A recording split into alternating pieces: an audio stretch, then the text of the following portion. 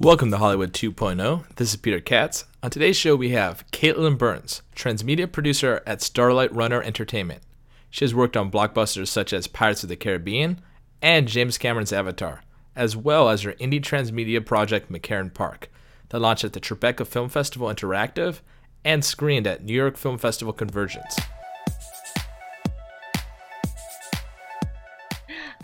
What has been really exciting is I've been finishing up the final work on McCarran Park, which was my independent project outside of Starlight Runner. It's a parody reimagining of the 1993 classic Jurassic Park in modern day Williamsburg. Instead of paleontologists going to Costa Rica to examine the world's most amazing amusement park, it's a bunch of no good hipsters looking for the world's greatest loft party. But the problem that the groups face is the same: dinosaurs. I love it.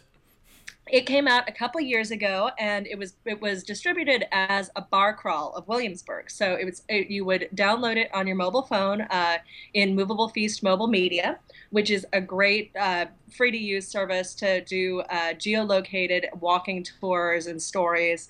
You can put video and text and audio in there, and basically you would follow this map through the streets of Williamsburg with your friends. A number of the stops would put you out in front of various eating and drinking establishments of note, and you would follow through the entire length of a movie. And that movie, it was fantastic. One of the first people to do the bar crawl itself was Matt Bullish at the Film Society of Lincoln Center, and he had a screen an annotated version of the film. So how we did the whole thing at the New York Film Festival in 2012. So that was a pretty amazing moment, being able to show this fantastic hipster dinosaur movie that we made out of a love of no budget monster movies at Lincoln Center. And what's really exciting about it is the part we're in now, where it's been out as a bar crawl, we're putting it together into a final cut. We're also putting together the final book. And our goal was always to make something that you really couldn't make with a lot of money, a really low budget, low to the ground monster movie that we would do out of love and out of fun. And we ended up with a really very funny and very higher quality than I ever expected it to be final product.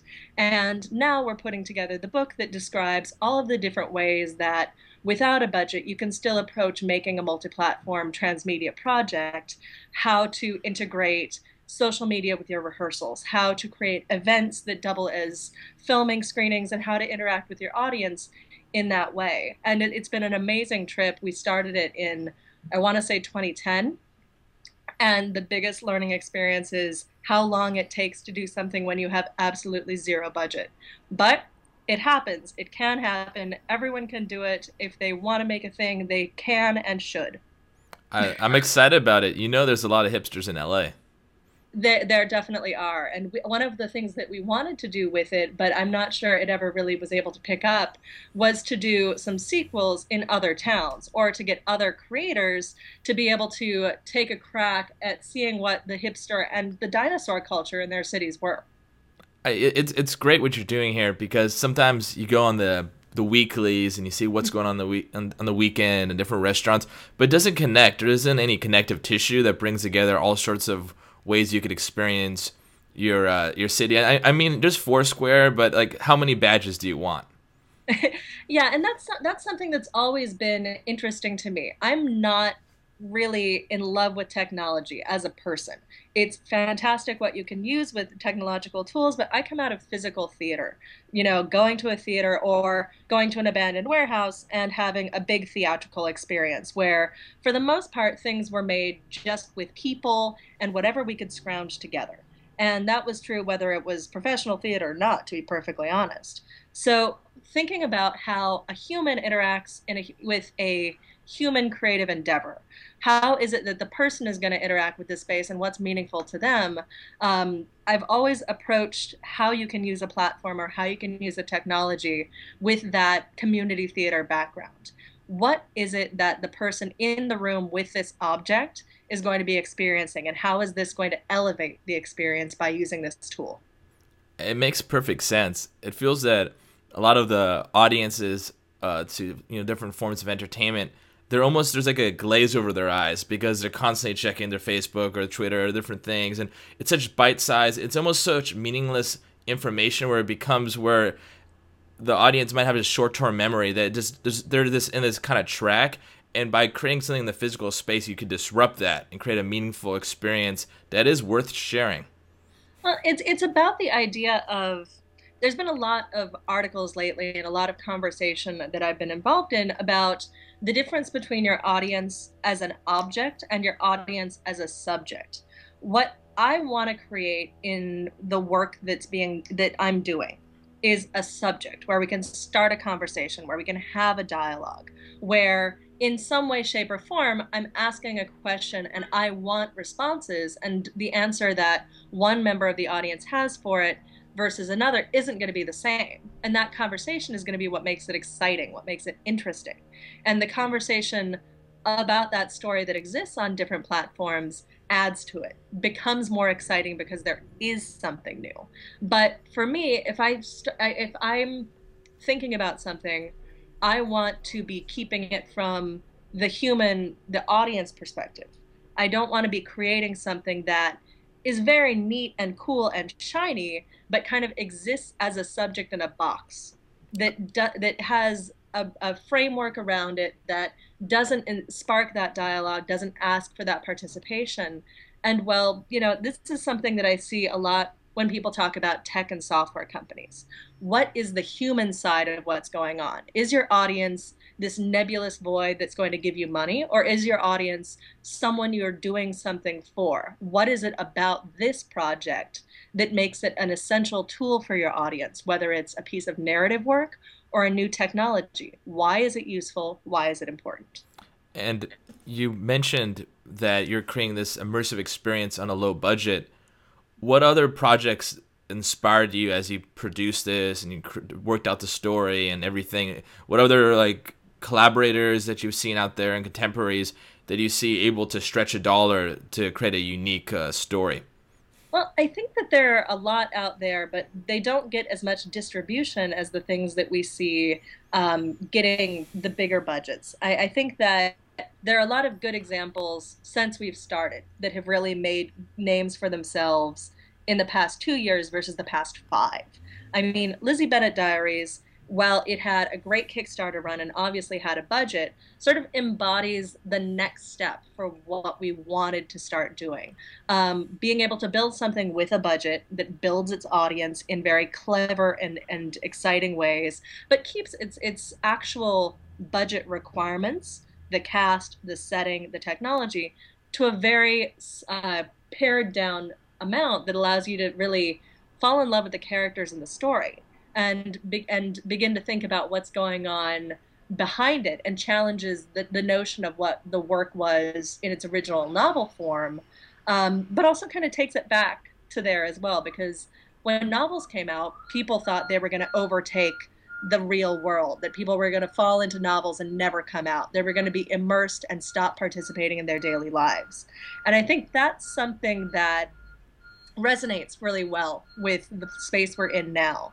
If we can create really moving pieces of art and we can do it with the platforms at hand, you're going to see the same sort of ability to translate that art over time. It's going to be useful. It's going to be meaningful. And that doesn't require hundreds of millions of dollars. Although hundreds of millions of dollars can be fantastic and wonderful and create moving experiences that can have that level of story, they're by no means required to make something really thought through and clever and meaningful and exciting. Because you see like a lot of books that are on either technical producing or optioning properties, but there isn't a lot of books that say while you're producing this web series, this is how you could get extra assets to use later. This is how you could be able to do it. But I think there's eventually going to be a framework where in the same way you break down budgets, you also figure out how to tell stories that are expanded out of the web series. Like this is how you're going to manage a Twitter, and there's going to be more of a formula to it, so it doesn't seem so mysterious and scary to indie creators. It's true, but it's also about finding that creativity, finding your ability to improvise, your ability to do what Bugs Bunny or Captain Jack Sparrow are excellent at doing. Figure out what you have at hand and how to use it to the greatest effect. There are a lot of free tools out there. There are a lot of things that don't require more than your willingness to write them or collaborate on them or just put people into spaces. And thinking about what your story is truly, what it's about, and how you can do that, that's something that admittedly we would all love to be able to do for a budget. We being able to pay your rent and put it all this together in a way that is able to sustain the amount that you need to eat and to pay your rent and to, pay everyone you're working with is an essential part of building a piece of creative work. But the backbone of it, the thinking, the building a strategy that makes sense, that's something that you don't need a degree, you don't need 15 years of experience, and you can do while you have another profession.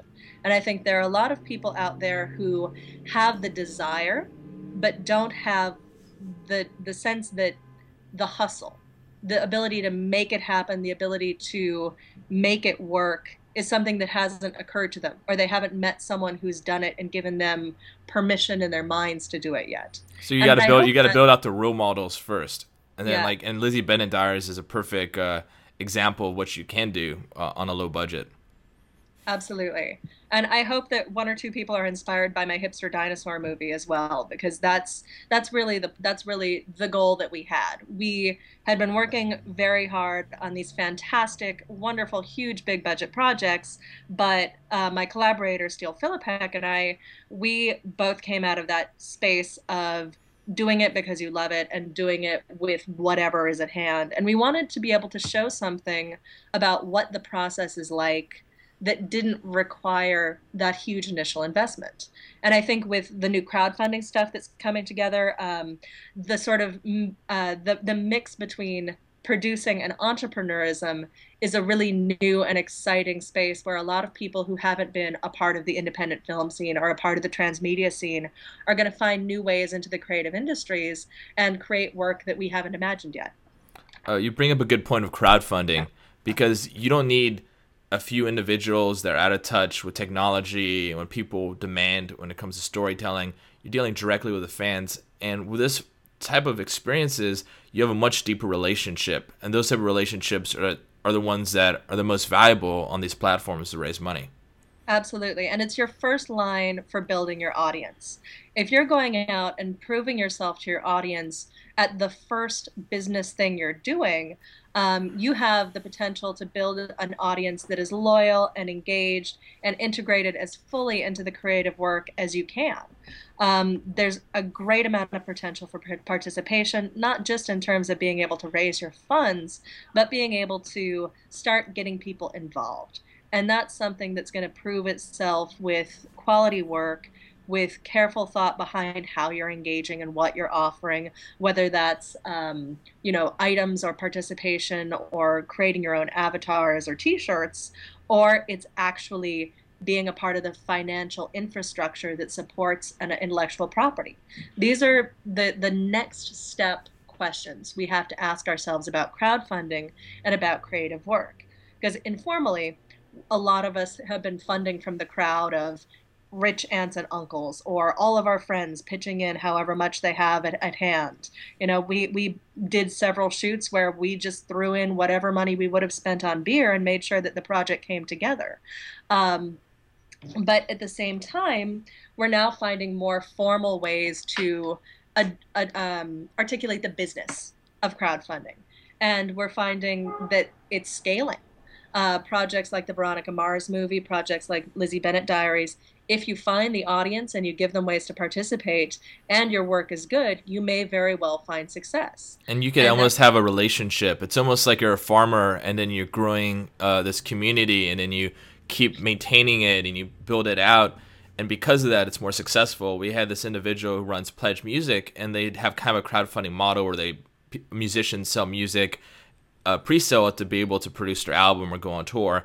And they were able to find that even a band with small following if they're really engaged, they're able to put a lot more money than a band of a bigger following. So it's almost like there'd probably be new tools to measure this community management to know exactly what's the right budget you need to raise. And I think there'll become more of a science to it. I think it is, but there is also an art to considering how your business plan is structured in that way.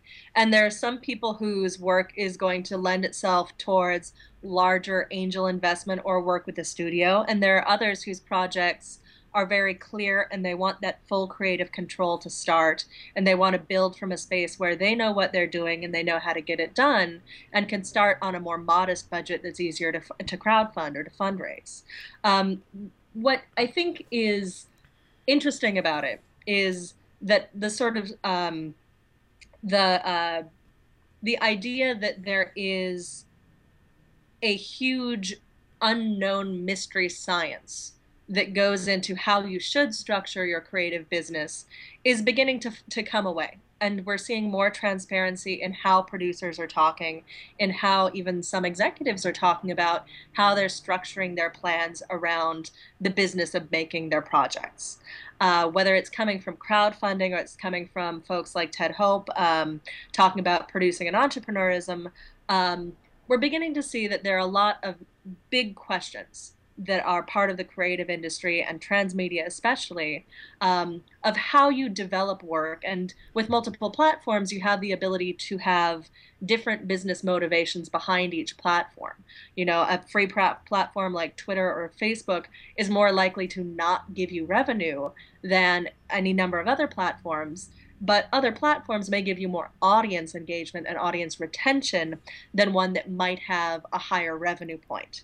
Being able to mix them in a way that's appropriate to your story world, being able to choose platforms to build and sustain that project over time, finding ways to find sponsorship, finding partners who would be able to be interesting connections, not just for marketing, but potentially for social outreach. If your project has you know, a topical social uh, quality within the story that might be suitable to talking to a nonprofit, talking to a community organization, seeing how you can connect those dots and build an ecosystem of sustainable business around your story that can fit with the story you're telling and why you're telling it. That's really exciting. And it's something where I've been very surprised how creative building a business strategy could feel. Because again, coming out of community theater, I never anticipated that I would enjoy the business of building a creative project as much as I do. We see a lot of investments in YouTube networks. Machinima and all these different ones are getting a lot of money, and you also at the same time you see Lizzie Bennett diaries, you see all sorts of different transmedia experiences that have gotten traction. But do you think that those investments will ever go focus on IP versus almost like the platform on top of the platform? I think that it's an interesting question. I think that you're going to find, as an audience member, you're going to find things that you're more attracted to based on IP. You're going to end up on a platform regardless. I think that the next 5 to 10 years are going to be absolutely fascinating in how we look at where investment is done, how production is done, and for whom. You just saw a day or two ago, Sony announced that they're going to be producing a show for Netflix. They're the first of the major studios to be partnered with Netflix to produce original content. That shows an interesting skew towards that kind of content that Netflix has displayed from the beginning. You see things like DreamWorks investment in Awesomeness TV, which is a huge amount of funds being put towards a YouTube network, and they have an audience that seems to back up those numbers to a certain degree. I'm not going to pretend to be an expert on investment in Silicon Valley. I'm not going to pretend to be an expert on investments at that level or how the numbers around those particular purchases or investments were built. But I think that we're going to see a wide range of new production houses coming out that are banking on their content. You're seeing a lot of these platforms and like YouTube finding new ways to monetize. subscriptions to channels, for example, has been innovated recently. You see Vimeo building their on demand. They have, I think, still one of the best splits in the business for filmmakers who are using their on demand service to stream their content. You're seeing a Netflix for documentary being built out of the Canadian Media Fund, where they're going to have curated documentaries to stream internationally. A new home for documentary when you don't see the same amount of documentary being shown on Netflix, or that same amount being that market being served in a different way. Um, it's to circle back to your question. I think that there are going to be a number of different business models. And depending on who you are and what you want to do, you'll be able to find different investment. You're going to find people who are more interested in investing in slates of IP, I think, the same way you've seen it throughout Hollywood history, just because the entertainment industry is a high risk industry. For every success you have, you are likely to have two or three flops. There is an amazing book on producing that just came out, Must, Maybes, and Nevers, which is by the legendary David Picker, who worked at UA for years. He greenlit the Beatles movies, he greenlit the first James Bonds, and he has such an articulate way of talking about what the business of running a studio and being part of that is about. And a lot of it was about creative collaboration. It was about being able to think creatively and also to be able to realize that you're working in an industry with a lot of risk. For every story you think is amazing and you want to put your energy behind, you may not find an audience. And there are more ways to find an audience now than ever before, but that audience will also tell you if your idea is terrible, and they'll tell you quickly. That's a good thing because as a creator, if you have the ability to roll with it, it tells you what you need to work on and you tells you what you need to focus on. But it also means that as creators, it helps to think a little bit more like business people sometimes. In as much as I would love to pursue some of my crazier, wilder, out there ideas, I know that some of them are significantly less likely to find funding immediately. And I may have to figure out a way to bootstrap it by finding the three or four other people in the world who have the means to be able to put it together. Things like crowdfunding, things like it, angel list for entrepreneurism, finding one for creative projects that exist to find angel investors may come to pass. It's an interesting question, and I think it's one I'm really excited to find out the solutions to as time marches us all forward. You're able to get more information on an individual who watches Lizzie Bennet Diaries than goes to see a movie in the theaters because of all the analytics on social media and YouTube. So I think the creators probably have an advantage over a lot of traditional media on understanding their fans. I think that's true, but I also think that you when you're working in a traditional media marketplace, you're finding more and more people working in those companies that have an understanding of the value of that data. And companies are more and more able to understand what data they can find and how to use it. I think it's far from a perfect science. And I can talk at some length again about the question of, is the data you're getting from someone that's being tracked objectifying them or inviting them? Um, I think there's a big question that comes to mind whenever there's a conversation about data, and beyond even our concerns for privacy, about how useful is this data? Being able to determine market demographics is obviously hugely important for a big firm, and it may be hugely important to being able to get investment from different investors or different industries. But as a creator, you have certain choices about what data you take in and what data you share. And I've found that when I'm looking at an audience, even looking at something that is fairly narrative and fairly insightful, like the actual tweets from people, the content of what they're sharing is more valuable over time to building a business strategy than necessarily knowing their age, sex, location, all of the rest. Not to say that they're mutually exclusive, but being able to look at what is freely shared and integrating that into the thought process behind how you want to build the next part of your project.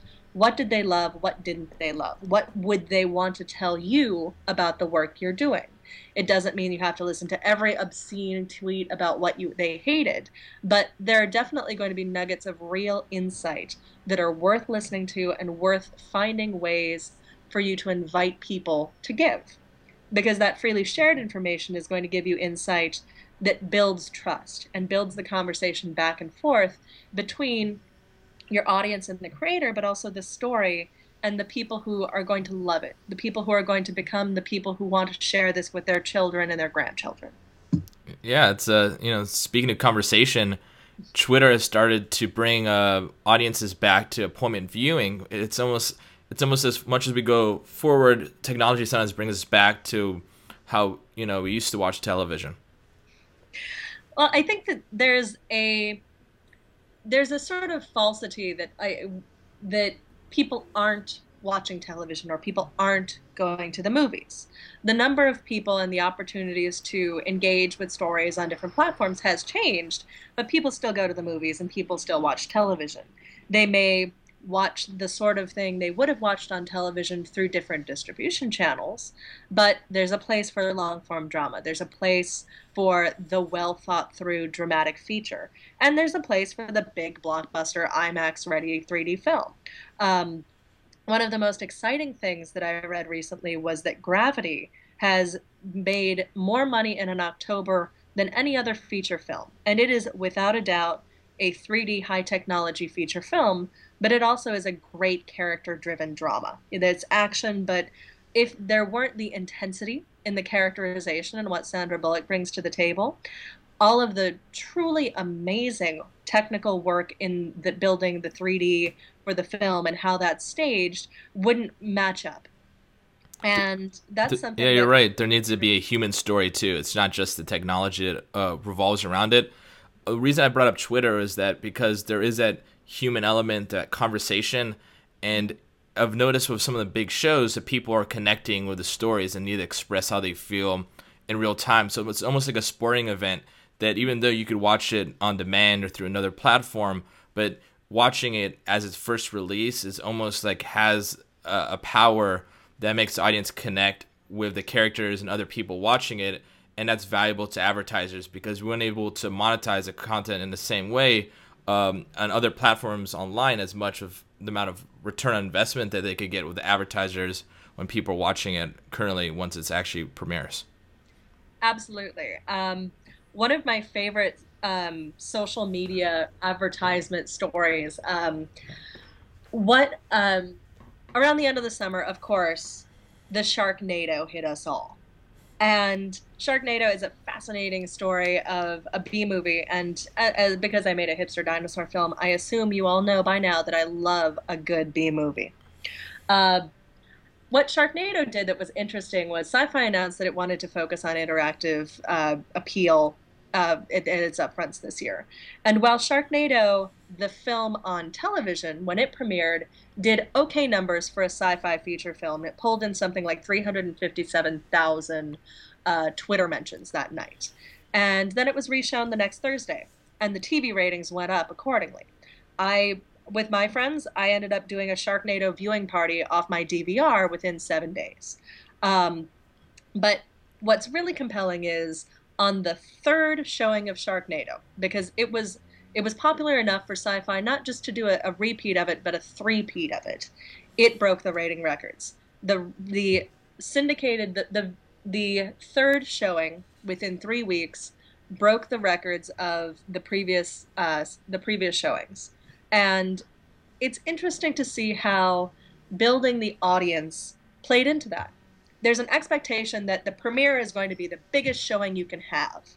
And we're seeing examples where that isn't always the case. When you're building an audience, and you're building an audience in the modern communications environment, you have to consider how that long tail is going to grow.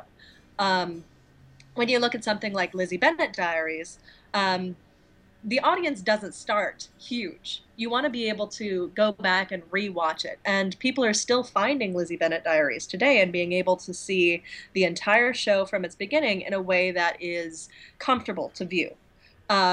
People talk about Breaking Bad and the success of binge watching on Netflix because it still holds up after the premiere.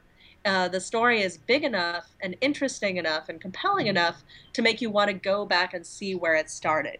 And after that show's close, not only are you going to have a spinoff from with Saul, but you're going to have a real commercial life for that show on Netflix, on DVD, and in the future because the work that has been done was built to be good enough to be able to be packaged in that way for long-term sustainable uh, payment. You're not going to see as many people buying it all at once, but you're going to see an income stream from it in perpetuity because new people are going to want to find it. A global audience is going to want to seek out good work. Um, and that's something to consider when you're looking at the idea that the launch is everything. How can you build that audience over time to be a sustainable audience for a business proposition? And how is that work going to live after the excitement of getting it out the door? It's trying to create new ways to get into the story, and Netflix was one way. There's all sorts of social media, and speaking of it as a business, it's also an art. So there's a balance of how do you navigate that. Because of that, what kind of changes should be made to the writing room to be able to incorporate social media from the beginning, so you're able to take the content and just distribute it and have those ways in that are part of it versus slapped on. All right, we have some social media, but we'll just do it like as an afterthought. How do you really revolutionize the actual initial creation of and the casting and all that characters from the very beginning, so later on, even if people miss the first time, there's still ways into the story? That's a really interesting question. Um, Being able to build your story out, to do a little bit of pre-production so that you have a spine around the work that you're building that allows you to see how stories might take tangents or go in different directions and how you can follow things that happen around your main driving platform story is a good place to start.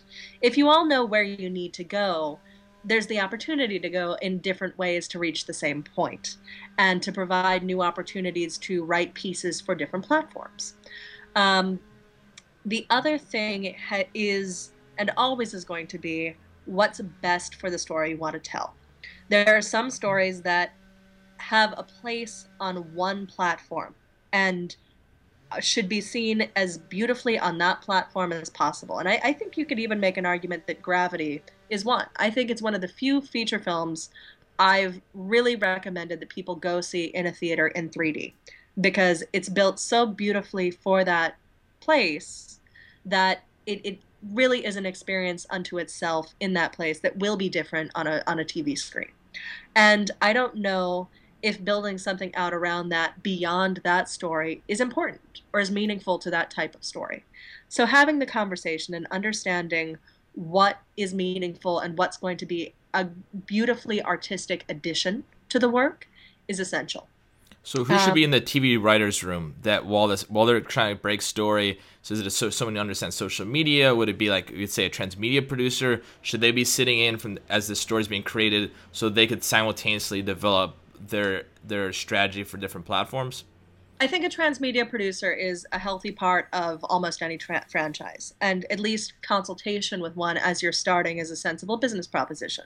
To be able to understand what your story is about, to be able to build that long-term sustainability in, but also to be able to critically evaluate what platforms or what amount of work around it is going to be artistically fruitful and commercially fruitful. You want something to be commercially fruitful, but if it isn't artistically done, if it isn't effective storytelling, you're not going to see the same results as you would get if it had been built carefully and with that in mind.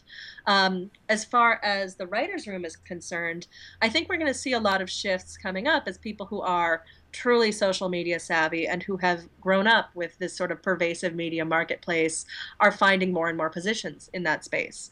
Um, whether it's as simple as letting the kid in the corner take advantage of his idea to write a web series, or these two actors really want to do something that is funny and allows secondary characters to take a role and have their own spin-off piece that could go online. That's a great way to do it. There have been people on sets doing behind the scenes footage and special features for decades now, and giving them a little bit of the opportunity to take their own footage, to be able to take actors and let them improvise, to be able to really build content that may be useful and to experiment a little bit is a very interesting way to start this ball rolling. On several shows I know that are starting up, they've been in big talks with showrunners to embed people on set to be able to take that footage, to be able to do that sort of work, improvising with the actors. But it's going to take the success of a number of shows doing that and a lot of experimentation for that to really integrate with traditional media. Because So you look you at see this, some, you look at the CPM online for advertising, and it's a lot lower than on TV. The model hasn't changed yet, so it seems like it's in the best interest of these TV creators that have a very powerful strategy that make it important to watch it while everybody's watching it, and make it this it's experience that lives beyond the show for ways people could get in, and also ways to sustain them to keep watching it, making it engaging in that way, and have a way to keep the community growing and not shrinking. yeah. And what we've seen a lot in the past few years, looking at how television has been adapting to the variety of media platforms that exist at their fingertips, shows like Top Chef, where you have a very sort of traditional TV show, 1 hour a week, challenge reality show. They've been winning awards right and left for working with Last Chance Kitchen, which first was sort of like a redemption opportunity for contestants that would be online in the week between episodes. This last season of Top Chef Masters, they had a battle between the chefs, sous chefs, where the competition on the online show affected the outcome or the start point for the master chefs in their season. And then in Top Chef New Orleans that's coming up, they have a preseason web series that's going up to the premiere of the show, where Padma Lakshmi goes around New Orleans and eats some food, and ultimately the person who she thinks is the best is going to become a contestant on the show. These are all ways to bring more content out that are taking advantage of the sets they already have, the contestants and the characters they already have, and they're being creative about how they're putting it together. Um, is this the right fit for every show? Is every production team going to want to do exactly that? No. But beginning to think, asking the questions about what would fit for this show and what could we do with a limited additional budget is something that can keep the audience engaged and part of even traditional reality or nonfiction or fictional TV shows with episodic models, in new ways and interesting ways, in ways that take advantage of what is out there for production teams to make use of, to to elevate their work, to be able to create new avenues of income, new avenues for advertising, and find ways to reach their audience year round as opposed to just during the season rollout. Yeah, there's a lot more thoughts that have to go into making it work. It's like, why are they going to watch it when it's released? What gives you value then? How are new audiences going to get into it? There's so much differences than you would say years ago, where it's like, we create a great show, we market it. Now there's so much more ways in, and I think that it lends itself to validating the credit of being a transmedia producer. And I think that that's why that was put together in the first place. The reality that there are new specialties around building these processes that haven't existed as part of the production team before. And I think that part of it is amazing for original work, and part of it's essential for looking at traditional institutions that are adapting to the new media environment, the new communications environment. There's a lot of work to be done to be able to get interesting stories told well across multiple platforms, whether you're coming from a traditional film or television background or starting with original work with gosh, all of the tools imaginable at your fingertips. I can't imagine what, people coming into the industry now, when I've been in it for 10 some years, look at what we're doing and say. When I came in, it was unbelievable to me that people didn't think about the ways they could connect the stories in licensed products, that it didn't occur to them already that that would be something that would help make a better project.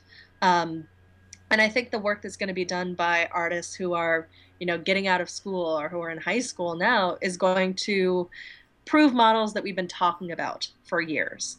That we're going to find creators who are swimming like fish in the pervasive media environment, that will be able to do things both creatively and in terms of the business that we haven't thought of yet. But I think that it's a really exciting time to be a creator, to be a producer, to be telling stories. And it's a matter of getting out there and doing it and seeing what you can make and seeing what people like and being willing to hear what they actually have to say about it. And there is still a lot of work to be done to communicate the importance of it. Even though the industry is changing, but even though all that's happening, there are still people that their heads in the sand.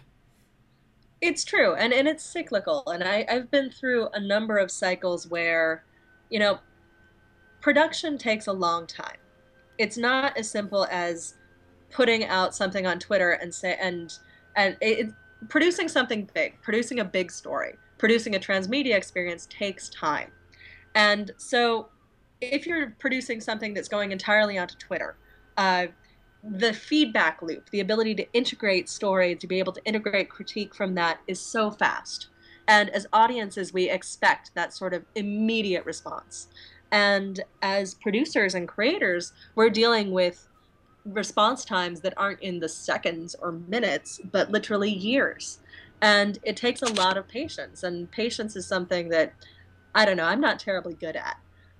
But you have to be able to have if you're going to be able to do something big and meaningful and rely on other people to be part of your creative process. And a lot of being where you are in the space, building transmedia, knowing you want to make this kind of work, requires that you're going to be have to talk about it over and over again. And even when we're not talking about the big questions of transmedia and multi-platform production and how do we finance this, being able to talk about your story and why you want to tell it this way and why you're telling the story to begin with, why is it meaningful, why are the platforms meaningful, is something you're going to have to communicate day in, day out for months and years and probably the entire time afterwards. And every story is different. The motivations, the reasons, every artistic choice you make is going to be different on project to project. And being able to communicate that and learn how to communicate it effectively is the most powerful tool you can have as a producer or a creator. And you say communicate it effectively. What are some of the most funny misconceptions you have about what a transmedia producer does? Where you go, all right, I gotta be patient, I gotta hold someone's hand, and obviously respectfully, but just things that you hear that they almost make you want to just like chuckle. The thing that I find still is that sometimes people think I just write the Twitter feed. And I know people who are incredibly eloquent and incredibly talented writers for Twitter, who get paid to write narrative art for Twitter. That is its own thing, and it's something that, frankly, if someone said I was a film asked me if I was a film producer, I wouldn't say that I was the one who was putting film in the canister or transferring hard drives. Although plenty of film producers do that. The idea that it's as simple as that, or that it's as direct as that, that the world of multi-platform technology and narrative technology is as direct or as straightforward as, oh, I'm just going to write on Twitter what the movie said, that can sometimes be a little breathtaking. Um, Part of it is that it's always going to be a complex question. What is it that I do? I produce projects that exist over multiple platforms. I steward the story across them. But all of those stories and all of those pieces of business are different. Each IP is its own enterprise with its own specific strategies, specific business points, and specific narrative points. And you have to be able to be expert with all of the whys, all of the hows and all of the people who you're going to have to work with because you're going to be collaborating. And one of the through lines that is actually kind of helpful is everyone is probably going to ask you what you do and why you're there. And that is true for any producer, and I think it's definitely true for a transmedia producer. And you could compare it to an architect. Somebody goes, "Oh, does an architect only build buildings? Do you only do this?" But you're like, "No, I have a certain skill sets and certain lens to see the world, to add value to these developments, but not every job is the same." Yeah, it's essential to know that no, I don't think anytime soon the idea is going to be immediately received with complete understanding because it is still new. We're dealing with something that is not decades and decades old as a concept, even though as a practice it's been around since art started. And part of the necessity of the job is being able to explain to people with specific specialties and specific interests why it's important to collaborate and why it's important to collaborate with these people on this piece of the project because we are all engaged in this thing together. Understanding the bigger picture and being able to communicate why, what it means, and how each part is fitting together, and being able to communicate the work that this producer is doing to the other and back and forth is part of that process. Being able to explain how it is that you're doing this and why you're doing it and what the purpose of it is part of the job. And it can be frankly pretty fun. And it's the conversation about it has been something that has been enjoyable because it challenges you on a daily basis to think about what it is you're doing, why you're there, what the purpose is, and what the use for the work is. Um, it's harder to be in love with any piece of technology when you have to be talking about the story and the meaning and why that choice was made and why it's a good choice and why it isn't and why this wasn't as good a choice. Being able to think from that big holistic view is really helpful, and being able to talk with people who are in from different specialties and have more specific views of work is essential to make sure that that is a healthy project, to make sure that it's a healthy business proposition, and to make sure that you still feel the same way about the work as you did when you first came in. And we talk about all these different collaborators and individuals that control IP, and they want to obviously make this a successful business, but people are scared of change. People are always worried, are they spending money in the right area? But at the same time, isn't fear a great motivator too? Because our media landscape is completely changing. So you could probably point to major IP that's failed because the rights holders didn't understand transmedia storytelling. I think that's true, but I also think you can take it a little bit back and say fear can be an intensely powerful motivator. But whether you're acting from that fear in a short term way or thinking about the long term, like, are you going to crawl up? Let's say you're stuck in a hole with a bunch of people. Let's say you're a lobster in a pot. Are you going to climb up over the other lobsters and maybe get out and everyone else is stuck in the pot? Or are you going to figure out a way to get everyone out of the pot? Is this something you're going to have? Is this a decision you're going to have to make from fear over and over again? What Is I mean by motivating others to act. Like, let's say for instance, if you have the map to tell all the lobsters to get out of the bucket, because you'd show them that they're gonna end up becoming on the plate. They're more motivated to get out of the bucket. they're more motivated to get out of the bucket, but um, knowing that a problem exists and figuring out a sustainable, equitable solution are two different processes. And there's a great conversation about complex theory and problem solving called the Cynefin method, Cynifin, I think, Hmm.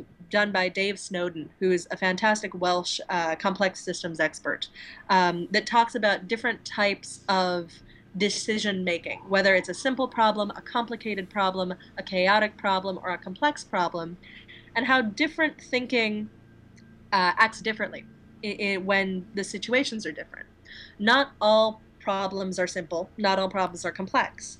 And if you approach them all with one way of thinking, you're going to end up in trouble because it won't be an effective way to solve every problem. I see. You can't use Uh, fear as a motivator every time no, to get everybody on board, because it may not be fear here. It might just be to expand the story. Another person might just see the financial benefits, but versus trying to protect something that they're scared of losing. So and each person is an individual, and you have to motivate them differently. you have to be able to think about the long-term structure and the mutual benefits that are available. And that as part of the producer job, being able to identify what the needs of each of the invested stakeholders and invested parties are. Not just those who have financially invested, but those who have creatively invested. Whether you're talking about someone who has a very financial mindset or someone who will spit on you if you talk about a budget because they're an incredible artist and their concern is entirely about the creative work, you have to be able to know what each person really wants out of it and how to build that motivation system in a way that's sensible. But also, everyone's goal is to make the work as good as it can be and as successful as it can be. But is that in a short-term period? Does everyone plan to leave after 3 months? Or is it something where they potentially want to work on this project for the rest of their lives? And considering those different pieces, for a corporation like a studio or a network, they may want to be able to build an IP that can last for decades, that can become evergreen, where they can they can pay salaries off this project for all of the time in the future. And thinking about building a story world for something on that scope requires complex thinking and requires a mindset that can't just be based on the fear of losing market share in a year. It has to be based on the idea that you are building something substantial and sustainable that can last for a long time. Some stories, some pieces of work, they're going to go out and they're going to go off. And that can be highly profitable and that can be excellent. And that is a perfectly reasonable way to set up your business.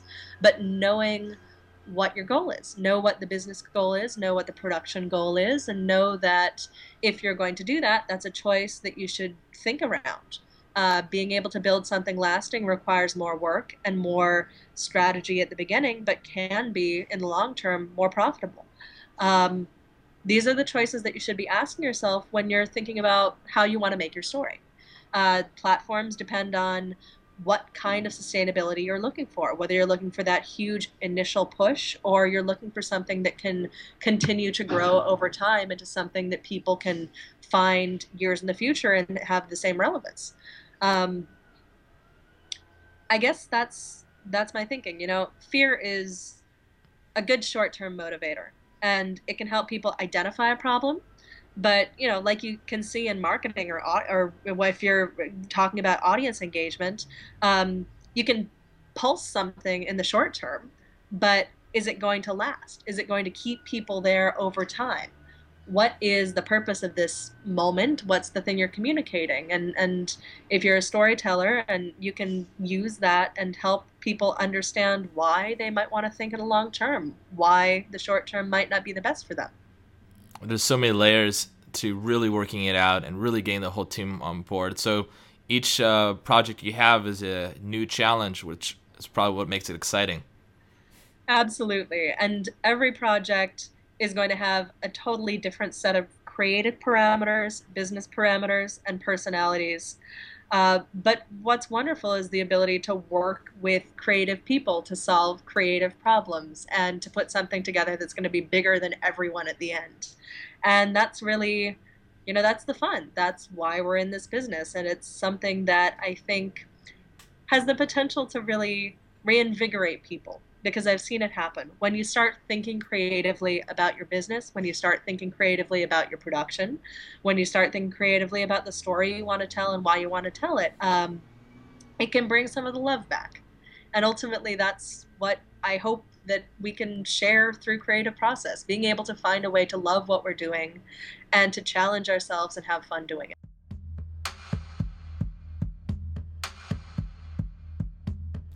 Thanks for listening to another episode of Hollywood 2.0. You can check me out at peterkatz.net. It's KATZ. And you can email me at katzfilms@gmail.com.